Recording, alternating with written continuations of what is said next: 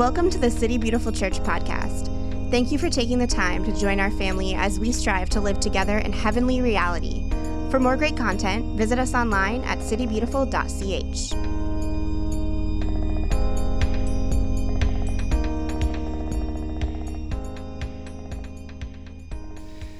So welcome everyone. We're currently in a series called In the Name of Jesus. What we're looking at in this series is how do we understand our posture, not just to one another within the church, but like our posture towards the world. Like what is it that we are presenting specifically within our conduct?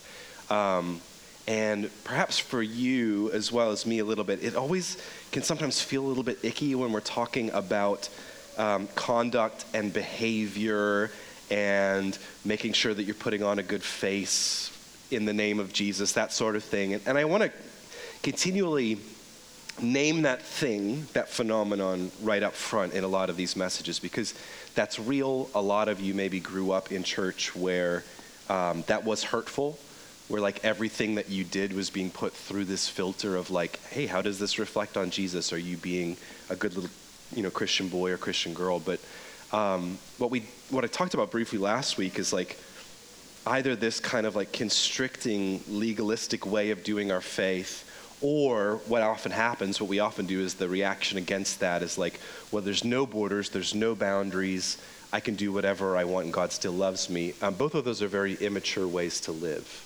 Whether it's like, that dense legalism, or it's kind of a wide open, anything goes because there's grace.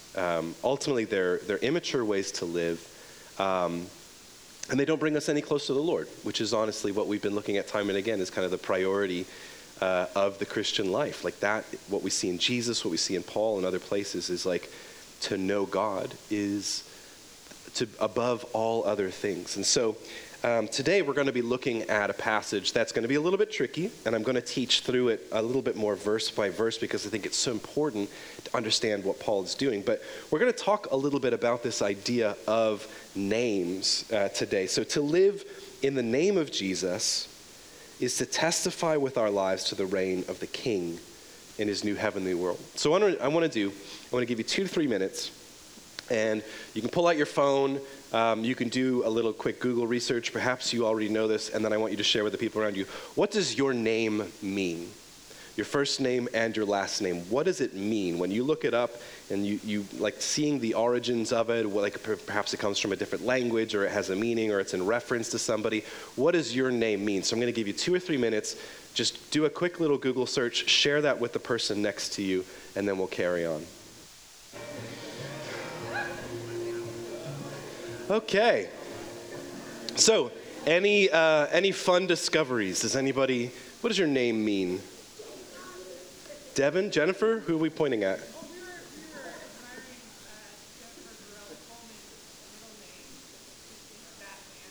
Fat Man? What's your middle name? Oh, okay. Gurel means fat man.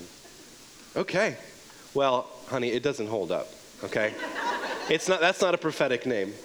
Who else? Jenna's been living for a long time thinking her name meant a small white bird, but according to the Google device, it means white shadow, which is fantastic. Like I am the Holy Spirit. I don't know. And she's been fighting crime under that name already for several years. It sounds like an anti-racist name, doesn't it? Like, behold the white shadow. That's pretty cool. What else? Sola. Yes, Bella is beautiful in Italian. Alone? Wow. Hopefully that's not a prophetic pronouncement. Anybody else? Anybody from over here? So Jacqueline, my full name is the female variant of Jacob of this name. Okay. Which means supplanter or assailant, or also may God protect. Nice. And your last name? There you go. My name, Ryan, means little king in Irish, and Adams would be like a kind of derivative of like of Adam. So little king, son of Adam. Yeah, I mean, it's kind of all of us. But We don't necessarily have this in our culture anymore. We pick names for a variety of reasons. How many of you have a family name? It's your grandmother's name or whatever, or your middle name too, right? Like, how many of you, it was like your mom's college roommate, she just liked the name. It was just just liked the name. That was me. I was just like, there's nobody in our family called Ryan, they just liked the name. How many of you, your parents, there was a deep significance to why they chose that name, just some particular reason, they were like, this has got to be it.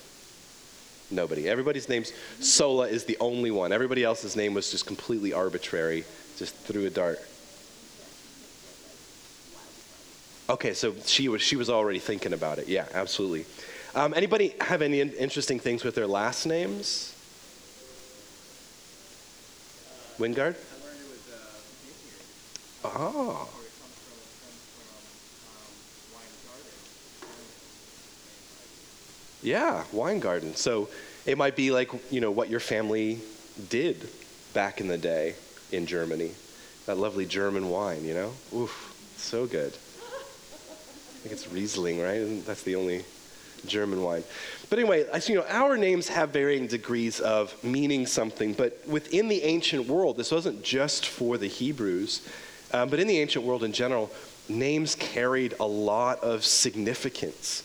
Your name really meant something. Going all the way back in the scriptures to Adam and Eve, or even before Eve, to just Adam, when God says to name the animals. To name something is to give it a shape, and it's to establish kind of a relationship early on. So God is giving Adam a sense of autonomy to build relationship, to identify with animals, and then Eve. And we find throughout all of Scripture, these names carry this tremendous amount of meaning, and usually what they have is some sort of kind of prophetic meaning. It's this pronouncement of, this is who God is. So any name that you see El in, E-L, that's the name of God. Or you see in Jacob, the Yah or Yahweh that kind of works its way into names. Those are all references to God. So names are a prophetic pronouncement about something true about God, or something that God is going to do through that individual. But the other thing that we see about names in the ancient world is that people would be sent in the name of an authority, a king, or a tribal leader, whoever it is. And what it meant to be sent in the name of somebody was that the authority of that leader would be transferred to that person for a time, specifically in the message that they would offer. So they would come to a foreign land or another dignitary, and they'd say, I'm coming in the name of this king to speak this truth, which is to say, it is basically as if that person is speaking directly to you. That's the kind of authority that I carry. So what we find in Jesus is sort of both of these understandings of what names signify in the ancient world. Number one, Jesus, or Yeshua, means Yahweh saves, delivers, rescues. It's a variation of Joshua. So if Jesus were to come back in our time, his name would probably be Josh. Christ, which is not Jesus' last name, by the way. His last name would have been probably Ben Jacob, or Ben Joseph, something around there. His dad's name is Joseph, so you've been Jesus, son of Joseph. But Christ was a title, and it means the anointed one, or the implication is king. So Jesus Christ means Yahweh saves, delivers, rescues through his anointed one, his king. And so today we're going to be looking at a really, I think, an amazing passage of Paul, and it's going to tie in with this whole name thing. We're going to be looking at Colossians 3, verses 1 to 17. And I'm going to read it all the way through first in the New Testament for Everyone translation, because I really like how the N.T. Wright deals with this idea of the Christ, or the anointed one. Excuse me. I'm going to give you 1 minute of silence, and then I'm going to go back through it, and we're going to kind of teach through it almost a verse by verse. So I'm going to pray, and we're going to read this passage today.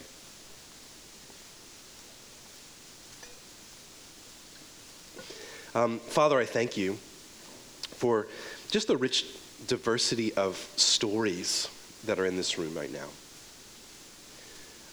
That we've all come from somewhere. We've all been loved into being in some way, shape, or form. And in many ways, our names testify to that. Our names give us a point of reference. They give us something of a definition for understanding who we are, but also what we can offer other people out of ourselves. And I pray, Lord, as we continue in this series, as we kind of sit under the banner of your name, to recognize that what we do and what we say kind of radiates from the name of Jesus, that you would be doing the important work inside of us of true Holy Spirit conviction, to keep us open and vulnerable before you, but to have that desire to change and to grow, to leave behind what we need to leave behind that doesn't honor you or your name, but also to take up the things that do. So that may the words of my lips and the meditation of all of our hearts be ever pleasing in your sight, O Lord, our rock and our Redeemer. Amen. So this is Colossians 3, verses 1 to 17. So if you were raised to life with the King, search for the things that are above, where the King is seated at God's right hand. Think about the things that are above, not the things that belong on the earth. Don't you see? You died, and your life has been hidden with the King in God. When the King is revealed, and he is your life, remember, then you too will be revealed with him in glory. So then, you must kill off the parts of you that belong on the earth: illicit sexual behavior, uncleanness, passion, evil desires, and greed, which is a form of idolatry. It's because of these things that God's wrath comes down on the children of disobedience. You too used to behave like that once when your life consisted of that sort of thing. But now you must put away the lot of them: anger, rage, wickedness, blasphemy, dirty talk coming out of your mouth. Don't tell lies to each other. You've stripped off the old human nature, complete with its patterns of behavior, and you have put on the new one, which is being renewed in the image of the Creator, bringing you into possession of new knowledge. It's in this new humanity. There's no question of Greek and Jew, or circumcised and uncircumcised, of barbarian, Scythian, or slave and free.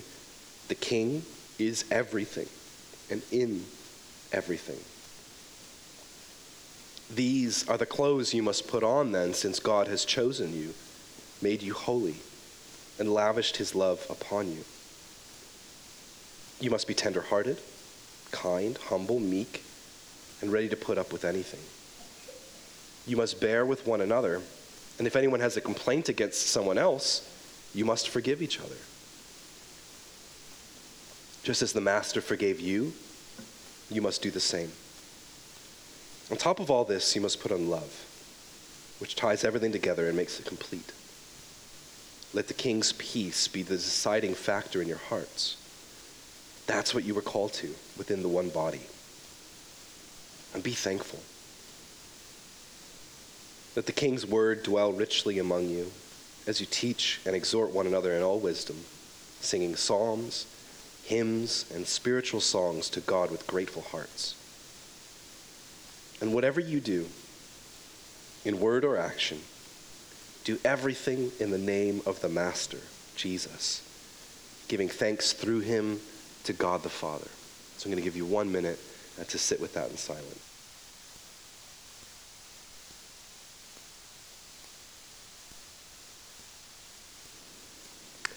So as I said, I'm going to teach through this kind of verse by verse, kind of really breaking down Paul's line of thinking here.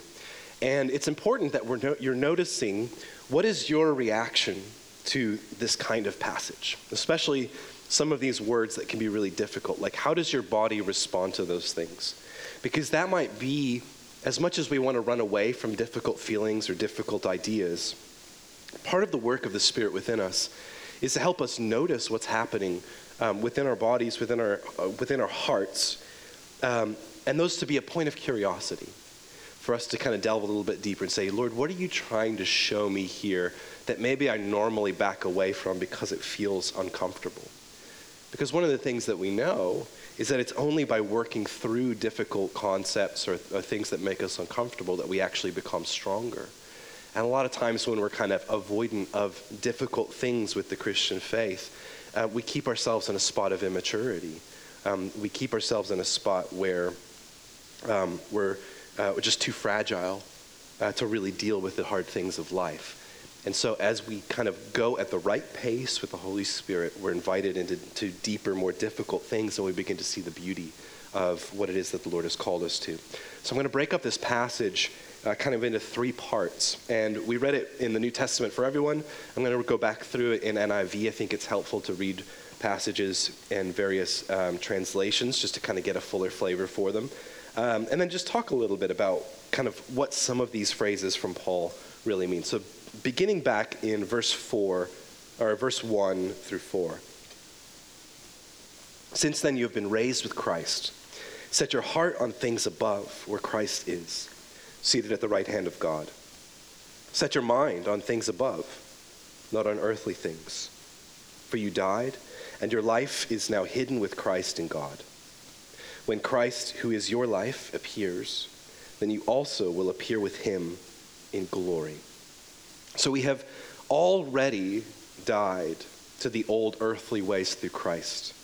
Now we are learning to live in the new heavenly ways. I think that's what's so important here at the very beginning of this passage.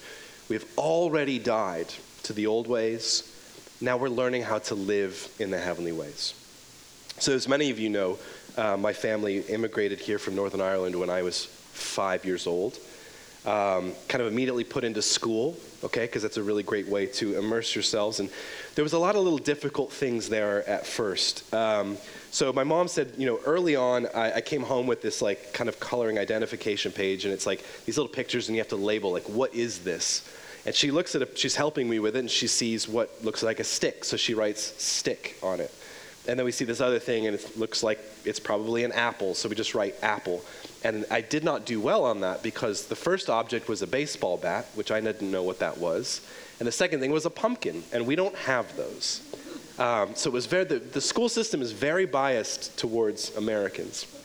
The first week, my mom asks me, what did you have for lunch today? And I said, we had Messy John's, which is sloppy joes. We also don't have those. And to compound things, my brother's teacher, my kindergarten teacher, called up my mom and said, wow, he has such an amazing grasp of the English language, which of course is our native tongue in Ireland as well. It's difficult, I think, sometimes to understand what citizenship means when you're naturalized, when you're just kind of born into a world, you're born into a country.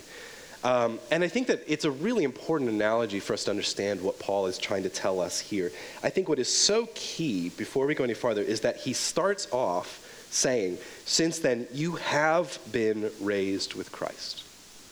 So when Paul is writing to the Colossians, and by extension he's writing to the rest of us, he's saying, this has already happened. You have died with Christ. You have been raised into new life. That heaven is now your true home. But now there's a little bit of work for you to do to learn how to become a naturalized citizen. It's really important that we remember that God's whole project is about heaven coming to earth, not zapping us away from earth to this other place called heaven. So when Paul uses this language of leaving behind earthly things, taking up heavenly things, he's saying you're learning how to live as a citizen of this country. And you're not constantly being graded by God by whether or not you get it right, that you speak the language, that you know all of the customs and the behaviors. Like, you're going to mess up. That's the implication of this passage. But over time, as you're training yourself to make your new home more and more of a daily reality, the hope is that you become mistaken for a native in the way that you speak, in the way that you conduct yourselves. And so it's important that we differentiate between this call to a virtual life and our salvation. Our salvation is not tied into how moral or virtuous we are. It's tied into how much we have received this reality that we have already died with Christ, and so we have been raised again. And I love here that Paul says, because this has already happened, there's now work for you to do. And he says, set your heart on things above, and then he sets your mind on things above. And so what Paul is talking about is this whole person transformation. That, God desires every part of you to be gathered up in this salvation work that we find in Jesus. Nothing gets left behind. This is not just about your heart. I remember hearing a pastor friend of mine say that at one time. He said, well, I think at the end of the day, God just wants your heart. I said, I don't think that's true. I think God wants every part of you. But the other thing I think is so fascinating here is Paul is saying, you have to put forth effort. Okay? Now, a lot of us good Protestants, we kind of balk at that because we're like, oh, faith works, and we work very hard to be saved by faith, but not works. And this whole kind of imaginary argument that came out of the Reformation. And we see things like this, and we go, oh, well, it's not really about the work that you do. It's all about what the Spirit is doing kind of behind the scenes. Like when you kind of lift the hood of your life, it's actually God's been doing these things. You haven't done any of it. I think that would be completely incomprehensible to Paul, to Peter, to the other early Christians. They're saying, no, you've got to do your part. Like, it requires effort. You have to show up to co-conspire with the Spirit of God to see the reality of salvation take hold in your life and to materially manifest in the way that you think, in the way that you feel, and in the way that you act. As we talk about those centers of intelligence through personality, we see all of those at play within this passage. And then at the very end, he says, when Christ, who is your life, appears, then you also will appear with him in glory. And what does he mean here? He says, at the end of your life, and at the end of all time, when Christ is fully appears, when heaven and earth are being brought back together as this new heavens and new earth, the way that you have been called to live will finally make sense. Because a lot of times, the way that we're called to conduct ourselves in the public sphere as Christians doesn't necessarily make sense. And I think tragically, even as Christians, a lot of the decisions we make are very utilitarian.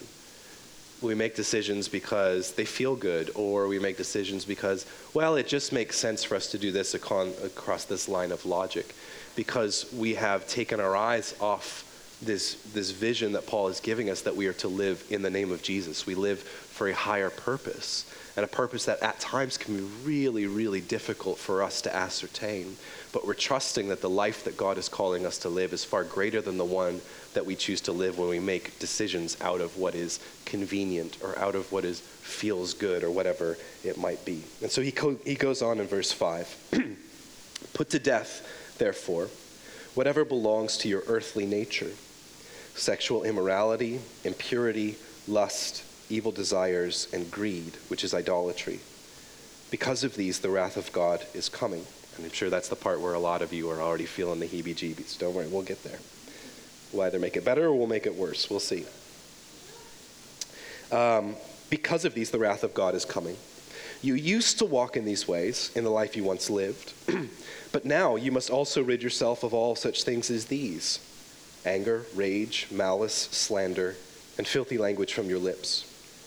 Do not lie to each other, since you have taken off your old self with its practices and have put on the new self, which is being renewed in knowledge in the image of its creator.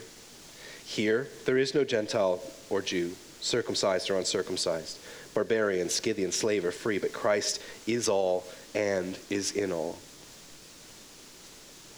This is the most important thing to me to understand from this portion, that it's not until we know Jesus that we can understand what kind of lifestyle we're called to leave behind. It's not until we actually know Jesus. Sin is a category that only has meaning when you know what God is like, the God revealed in Jesus.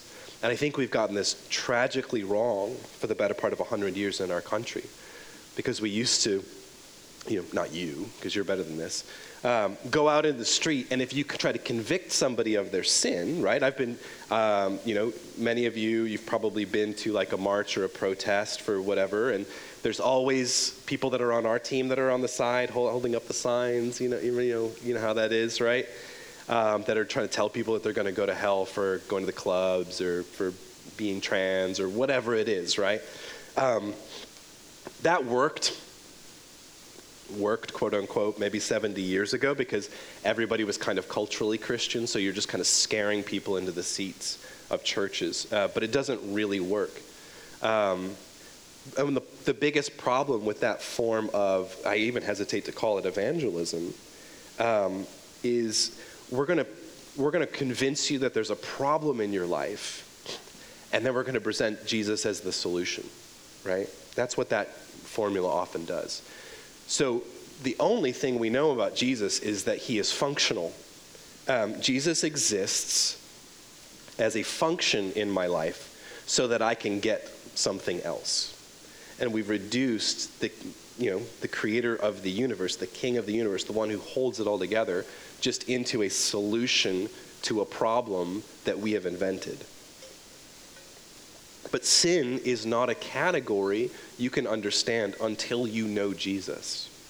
And so it's not until you and I encountered the radical beauty of Jesus, the profundity of who he was and is and continues to be, that light of Christ shines on our lives, and we begin to re-examine the way that we live and go, wow, I don't know if the way that I'm living actually honors Jesus. And maybe all of these very reasonable, convenient, comfortable decisions I've been making in my life don't serve him. Maybe they've served me for some degree, but they just certainly don't seem to hold up to the beauty of who Christ is. And that's what I mean when I say that sin is a category that we only understand once we know Jesus. Now, there is this little line in there that because of these things, the wrath of God is coming. And you have to remember, when we talk about wrath, we look at the story of the prodigal son, right? That the younger son comes to the father and he says, give me what's already due to me, which is to say to the father, I wish you were already dead so that I can have my inheritance. And the father looks upon the son whom he loves and he says, okay, I will let you do that. I will let you have your half of the inheritance early, and I will let you walk out the front door of my house, and I will let you squander all that I have given you, and I will let you find yourself in a foreign land eating pig slop in the hopes that at some point you turn around and you realize what it is that you already had. Because the wrath of the Father and the kindness of the Father are the same thing. And this is the radical nature of free will, that God says, I will let you walk away from me. And I will let you experience the natural consequences of a world that has no grace or mercy in it. And I will let you squander what I have given you.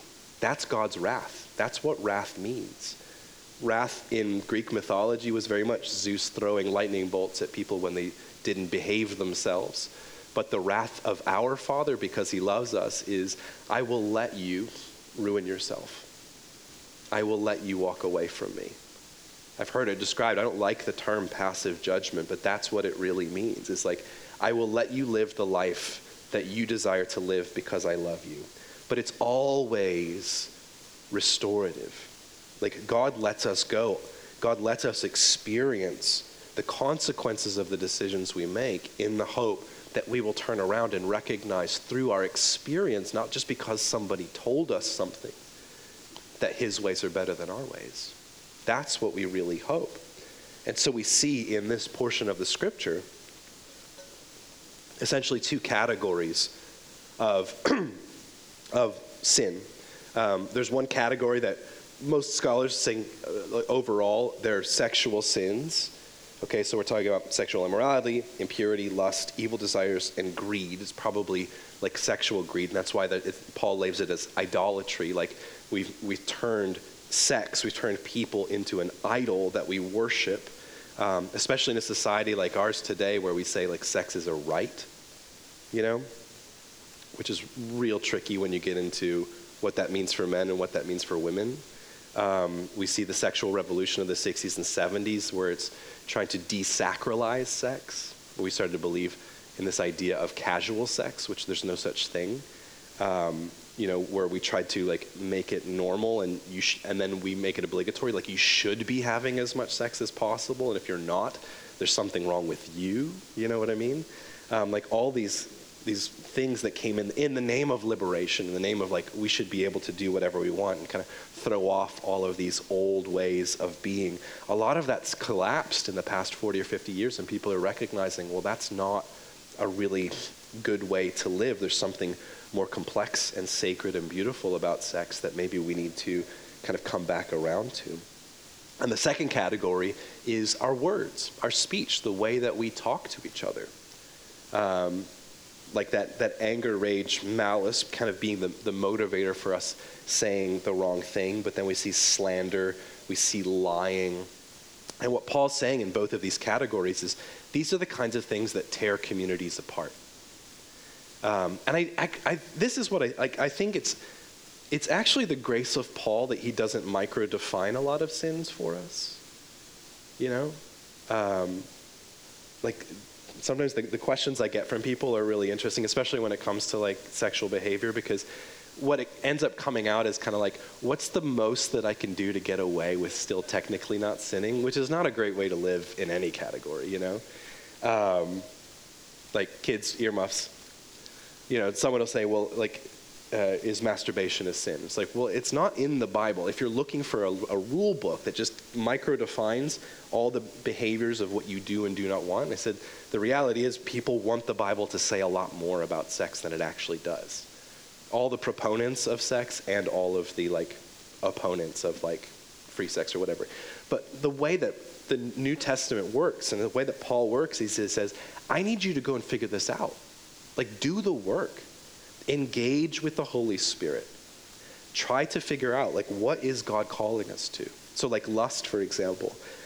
Lust means, like, love kind of means, like, you are the subject and God is working through me in order to elevate you, to help you to grow. Lust means, like, you're the object that I'm using, I'm gobbling up to make myself feel bigger than I am. That's kind of a differentiation. Paul's engaging and saying, do the work to figure out what does lust mean? What does that look like in your life? Jesus does the same thing when he's kind of calling us out. He's like, you know, if you look at somebody wrong, like pluck your eye out, and you're going like, well, gosh, what is he actually talking about? Because we're so addicted to legalism. We hate legalism because we love legalism. We want someone to tell us what to do. And we want someone to tell us what all the rules and the boundaries are. And then when we grow up and we become adults and nobody's telling us what to do anymore, we're in one part anxious because we don't have anybody giving us clear definitions of what we should and should not do. But then we're also going out in our supposed newfound freedom to do whatever it is that we want because we're in a society that tells us there shouldn't be any borders or boundaries, and we're completely rudderless when it comes to our sexual ethic or how we talk about one another, how we talk about people that we claim to love. So we have to do the work of delving into these things and say, well, what am I actually called to?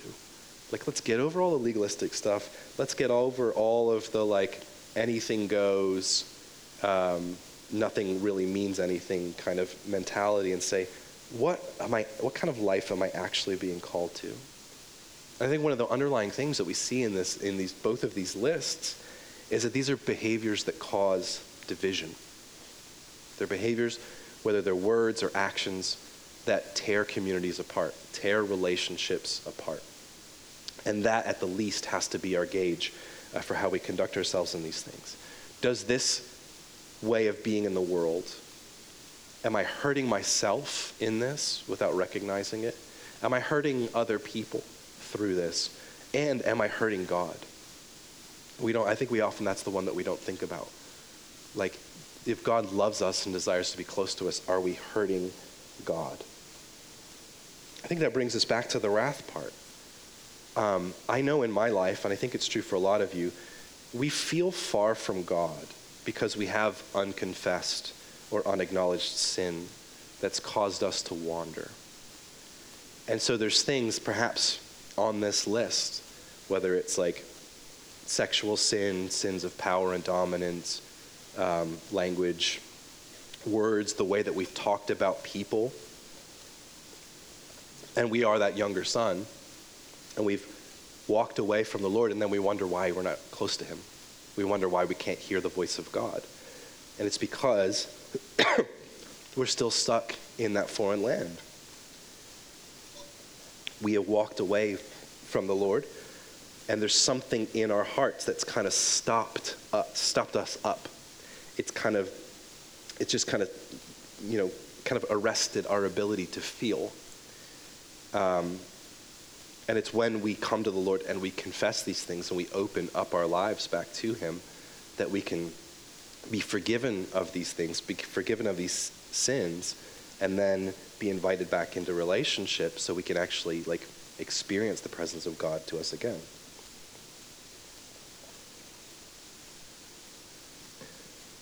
And Paul begins to talk about this difference between the new self and the old self.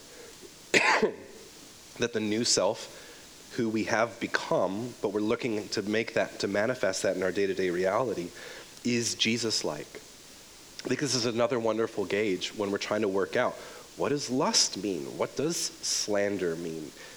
If we don't see it in Jesus, can we really defend our position in something? And I think what's a really beautiful exercise for all of us to do when it comes to our personalities and the way that we are in the world is to say, what will I look like in the new heavens and the new earth? Like when God finishes the project he has begun in rescuing the whole world through Jesus, when all evil has been overcome and done away with, when Satan has been fully cast out of the world, and everything is perfect, and we have full relationship with God, what parts of me will remain? And what will be undone in me? Because some of us are going to struggle with things our whole life. I think especially when it comes to sexuality, because it's so close to being the core of who we are. It's not, but it's really, really, really close. To say, what will I look like? What is this new self? What will I look like in the new heavens and the new earth? And can I work back now to begin to acknowledge those things before the Lord? Because I want to reveal more of Jesus in the way that I choose to live my life. And that last little piece, there's new Gentile or Jew, circumcised or uncircumcised, barbarian, Scythian, slave or free, but Christ is all and is in all. What Paul is saying is Jesus' sovereign rule is everywhere. Like no one is beyond his reach. No one, there's no one that his loving rule does not apply to. Now some of us, maybe don't acknowledge that day today in the same way. I have a king right now. Literally, his name's Charles. Maybe you've seen him on television. I had a queen my whole life who was my parents' queen for my whole life. But I didn't always live as if I had a queen because I'm over here and she doesn't really pay attention to me, which is totally fine. But to live under someone's rule doesn't mean that you always acknowledge that they are on the throne, but they are. So for us, this Christ is all and is in all idea is like, can you live day by day with a more and more daily acknowledgement that Jesus is on the throne and that you are a subject, you are a citizen of his kingdom, and allow that to shape the way that you live, to say, I want to be a better citizen in the kingdom of heaven. And the final portion, in verse 12, therefore, as God's chosen people, holy and dearly loved, clothe yourselves with compassion, kindness, humility, gentleness, and patience. Bear with each other and forgive one another if any of you has a grievance against someone. Forgive as the Lord forgave you. And over all these virtues put on love, which binds them all together in perfect unity. Let the peace of Christ rule in your hearts, since as members of one body you were called to peace. And be thankful. Let the message of Christ dwell among you richly as you teach and admonish one another with all wisdom through psalms, hymns, and songs from the Spirit, singing to God in gratitude in your hearts.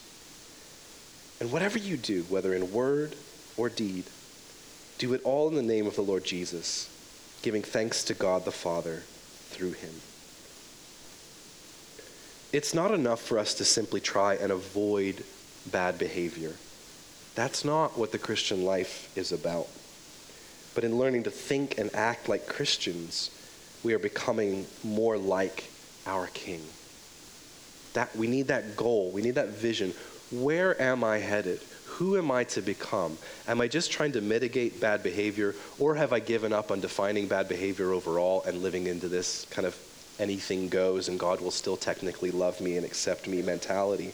Or do I have a vision to say, this is who I am becoming in Christ, and I want to be single-minded in pursuing that vision? And I love that here Paul is kind of using this clothing language. He's saying, like, throw off the old self and put on the new self, and then love is kind of this belt around it. I remember, many of us, in like middle school and high school, you're trying to figure out who you are and like who you align with, like who's your crew, who's your gang, who are your types of people. And we often do that through clothing, right? It's like you want to dress like everybody else. And so you had the, when I was in high school, well, I went to high school in Northern Virginia, so it was like Ugg boots and North Face and like Abercrombie and Fitch and like deadly low-rise jeans, and like popped collars, like that was kind of like that Northern Virginia kind of look, But there was like the way you dressed said something. You were trying to convey something about who you belong to, who your people are, Like I had a season where it's like I really wanted Adidas, but we didn't have any money, so it was like whatever Marshalls had that had Adidas on it, that's what I was going to wear. Or when baggy jeans were a thing, and like we couldn't afford jean coats, so I would just buy jeans that were just too big and like strap them on with a belt because I was this like skinny 98-pound wuss, with these like huge jeans, and like the green Adidas with the clamshell toes on them, Again, it was my Limp Bizkit era. But like clothing gives us status. And sometimes we become obsessive about name brands because it says something about who we are. And that's kind of the analogy that Paul is giving us here when he's saying, take off these old clothes of like anger and malice and sexual immorality and lust and greed and all these things. He's like, take it off. Like, that's not who you are. That's not what you want to present to the world. It's not covering you up. It's not doing you any good. And he's saying, put on these things. Like, put this on, like these virtues, like they are clothes. And the question becomes, what do we do when we're so allergic to legalism, where we're so afraid of the micro-defining of sin and like what that means for us? Is we begin to believe that Paul is calling us to virtue formation, which is to say that by focusing on something in our first nature, where we're really intent and we're learning how to demonstrate a quality that we see in Jesus, over time, it will become second nature. And we begin to live it out naturally. I think a lot of you probably know those folks that have been walking with Jesus for 40, 50, 60 years, and they just naturally radiate the love of Christ. And they're so, like, peace just radiate. It seems effortless, right? It's not effortless. That's the required effort over a course of a life to know Jesus, to make it our first nature to become more like him, so that over time it becomes like breathing to us. It becomes second nature. But if we think the Christian life is just kind of about playing jazz and just improvising from day to day and waking up and just saying, well, I don't know, what do I want to be today? We will never find ourselves in that place. And that's why we need a vision of where we are headed and who we are becoming. Because when we look to Christ, we say, that's what it looks like to be truly and fully human. And when we see these two lists, we see a list of qualities where we say, yes, that's a way to compromise our humanity. Because we're not created to destroy ourselves. We're not created to hurt other people. We're not created to rebel against God. We were created for intimacy. We were created for closeness and for peace. And we look at that second list of qualities: kindness, humility, gentleness, patience, forgiveness, unity, peace. And we say, is there anything on that list that anybody has a gripe with? We look at that and we say, no, of course. Like that, those are the best qualities that our species are capable of demonstrating. And Paul wraps it up by saying, whatever you do, from the least significant thing to the greatest, do it all in the name of the Lord Jesus, giving thanks to God the Father through him. To live a life of virtue is to live in the name of Jesus. That we convey a message through his power in how we live. And it's more than behavior management, and it's more than this kind of everything goes vision of grace. But it's to say, I have been captured by King Jesus. And I'm looking to set my mind and my heart on things of heaven as my new citizenship, as the place that I now live, so that what I do, I'm doing under his authority. I'm doing it in his name. But to move from living in our name only to living in the name of Jesus requires courage and vulnerability. For me, the question becomes, what world would I rather live in? A world that's oriented around my own name, where I get to continue to be king of my own castle? Or do I want to live in the world that's oriented around the name of Jesus? Because the world that I inhabit that's kind of built around my own name, it's full of the things on that list. Ooh, the slander. Oh, you should hear me go off sometimes. It's awful. The Lord is really convicting me recently of how kind of judgmental and persnickety I can become. Like, even in this mentioning like meekness, I was reading this book and he said the people who are meek, who will inherit the earth, are the people who give up the need for power and control over other people and events. And through my words, oh my goodness, I try to control so much and to give up that place of judgmentalism. Thinking about being oriented around my name, even with that first list, like things that I have done in the past or things that I've participated in, and going like, it didn't work. That's not the world that I want to live in. And I think the beautiful revelation for you and for me as people who have accepted Jesus as the Christ, the King, is to say, it's not the way you earn your way into the grace of God. Like, you don't behave your way into the kingdom by not lusting and being kinder. This is not a gauge of moral behavior. Like, again, one of these lies that we find in our society is like, well, at the end of the day, like, God wants us to be good people. Well, no, he doesn't. He wants relationship with you. But it's to recognize you have already died. That's the mind-blowing thing about this whole thing, is that you and I, we have already died. We have already been raised in Christ. And so now our lives become about fixing our minds and hearts on the things that are above, of killing off the old vestiges of the former life that we have been saved from and being trained up in the ways of the new one. And so my challenge for you this week is to slow down with the Lord, with the Holy Spirit, and to look over this passage, Colossians 3:1-17, and say, what's one vice that you feel that pull of the Spirit to deal with in your own life, to cast off that old way of thinking or acting, to recognize maybe that's the thing that's getting between you and the Lord, and you wonder why you can't hear him or why you can't communicate with the Lord, because there's something that you're holding on to that's stuck between you and him, and he's beckoning you into his presence to lay it down, to say, no, confess this thing to me, not as a way of receiving a punishment, but so that we can get the stuff out of the way, so that we can be together. And when you look over that list of virtues, what's one virtue that you want to grow in because you want to better reflect Jesus into the world? Are you not very patient? Do you recognize maybe I'm not as kind as I think that I am, or meek, or whatever it might be? And to do the work, to own your own life, to partner with the Holy Spirit, to say, Lord, I want to become this kind of person. Like, help me to focus on this in a way that day by day, week by week, month by month, year by year, I'm looking a little bit more like you, because I'm living in your name and not in mine alone. So I want you to stand with me, please.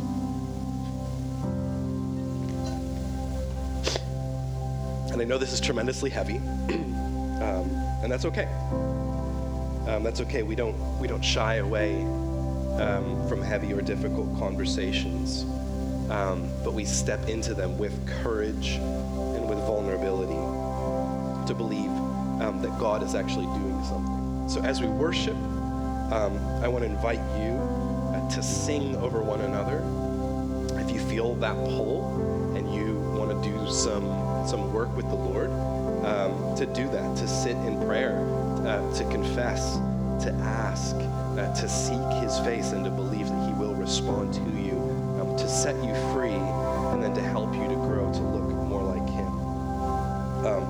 When you came in, you were given a little WWJD bracelet, which I've been wanting to do this for a while, and I thought this was a great time to do it, just because they're fun, and that we need to redeem some of the things that maybe we had from our youth, because maybe there was an ounce of truth there that didn't always get shared with us because it was so much about behavior management. We were never being told what kind of life we're called to live. But it's a damn good question, I think. Like, what would Jesus do?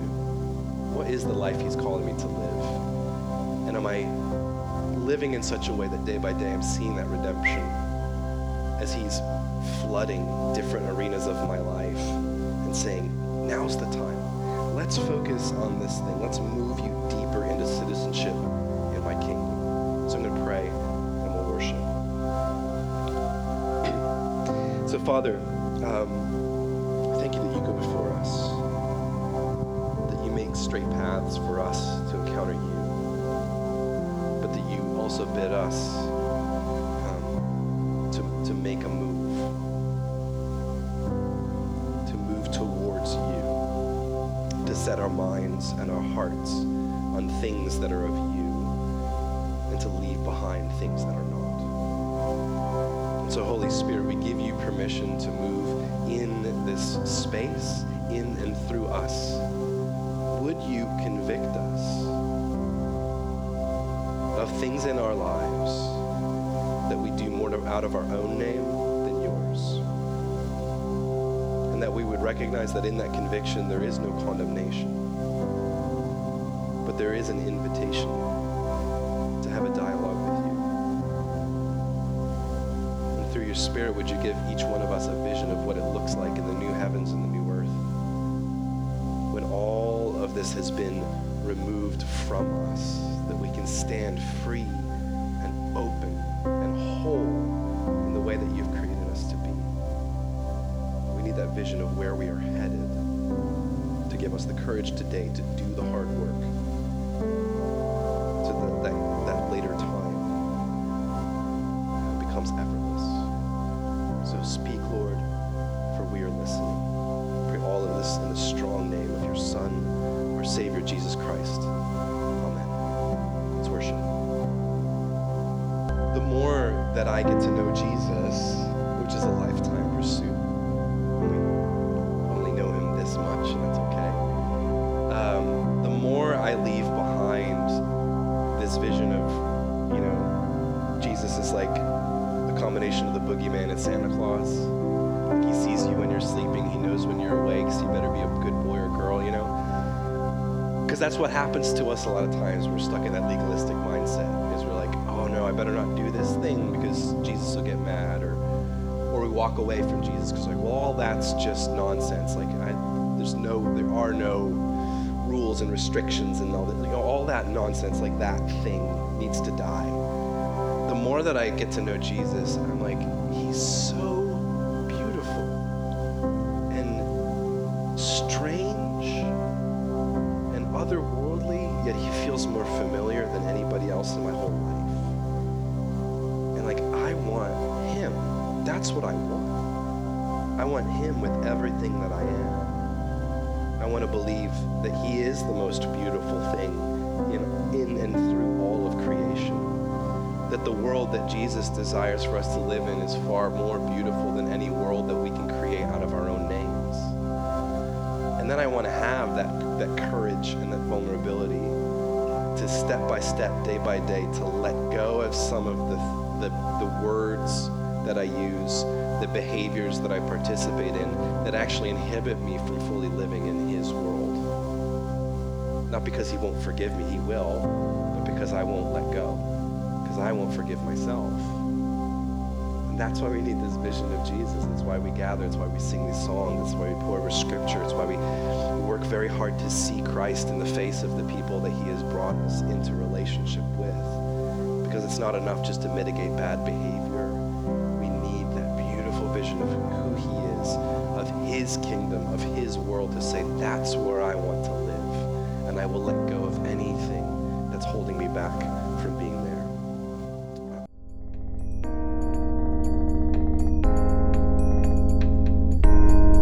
This has been the City Beautiful Church podcast. To stay connected, follow us on social everywhere at City Beautiful CH. We hope you join us again soon.